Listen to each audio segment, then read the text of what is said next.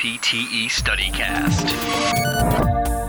NPTE StudyCast with Bridget Ripa, and we're talking about post-polio syndrome. I remember this one when I was studying for the NPTE. Bridget, what is it? Describe it for us briefly. Yeah, I think in order to know post-polio syndrome, it's important to understand polio, or its full name, poliomyelitis. Polio is a virus causing inflammation of the meninges and the anterior horn cells with loss of spinal and bulbar motor neurons. So the vaccine was created in 1955, and that's pretty much completely eradicated the disease, but people can still present now with this post-polio syndrome. So 25 to 40% of people who contracted paralytic poliomyelitis experience a new onset of symptoms anywhere from 15 to 40 years following their initial infection. Post-polio presents the exact same way that polio does. So it presents with asymmetric flaccid paralysis of the legs more commonly than the arms. And then some of the symptoms include fatigue, joint and muscle pain, weakness, respiratory difficulties, decreased endurance, and cold intolerance. There's a slow, steady progression of weakness at a rate of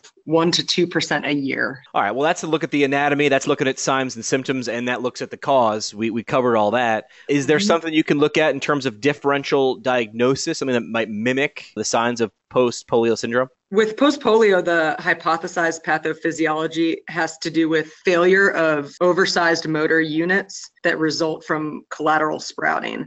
So let me backtrack a little bit and just say that when recovery from polio is occurring, it's impacted by pretty much three things: the number of motor neurons that recover and resume normal function, also the number of motor neurons that sprout axons to reinnervate the muscle fibers that died, and then muscle hypertrophy.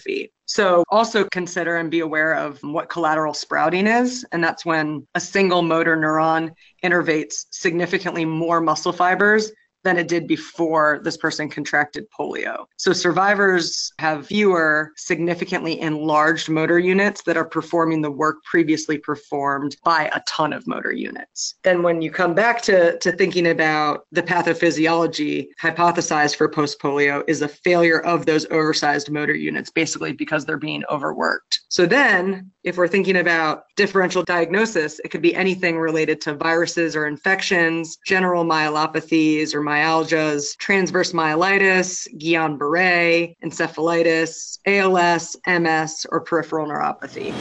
Special tests. Now, how are we going to look at this? How are we going to test this? When it comes to actual polio being diagnosed, the doctors are the ones that diagnose that. And typically it's a clinical diagnosis based on symptoms of neck and back stiffness, abnormal reflexes, difficulty swallowing and breathing. But it can also be confirmed via throat secretion, stool samples, or CSF being checked for the actual polio virus. When it comes to post-polio, you had to have been diagnosed with polio years before, but there's also factors during that acute infection of polio that increase the likelihood of developing post-polio syndrome later in life. So I think those are things that are important to know for the exam as well. And this is, again, when the person first developed polio. Those factors include age being greater than 10 years old, prior hospitalization for the acute illness, ventilator dependency, paralytic involvement of all four extremities, rapid return of functional strength following extensive initial involvement. Those are all things that increase the likelihood of developing post-polio. Treatment examples. Now, what are some treatment examples? Right. So with these patients, you always want to do a lot of education about energy conservation techniques, as well as education about breathing and their respiratory system in general. Some of these patients will benefit from glossopharyngeal breathing. Dig back in the brain and you think about what that is. It's pistoning air into the lungs at higher volumes than the breathing muscles are able. And you use the glottis to kind of gulp these big boluses of air. So it's going to make breathing a little bit easier for these patients. And then also thinking about assistive coughing strategies, which parallels with some of the breathing techniques for the spinal cord injury population. You also want to think about decreasing the stress on their joints via possible weight loss, if appropriate, use of orthoses or assistive devices. And then from a standpoint of exercise, you want to encourage submaximal short duration strengthening exercises, as well as stretching and just cardiovascular conditioning in general. What to know for the test. How's it going to come up on the NPT, maybe a sample of how it's going to be presented? So I think something to consider would be a question that talks about a patient who had developed polio early in their life, usually before the age of 10, and had significant lower extremity paralysis.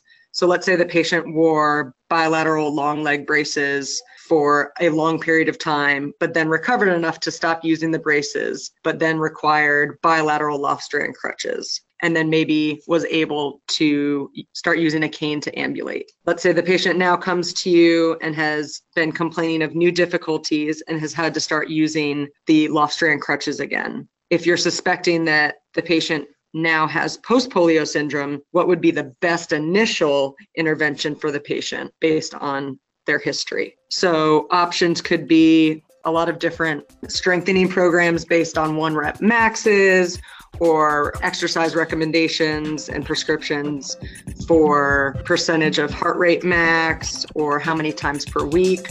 But what you really want to consider is if they're asking for the best initial intervention, you want to just instruct this patient in activity pacing and energy conservation techniques. All right. Well, that's what we need to know for post-polio syndrome on the NPTE. NPTE StudyCast. Brewed by the PT Pintcast.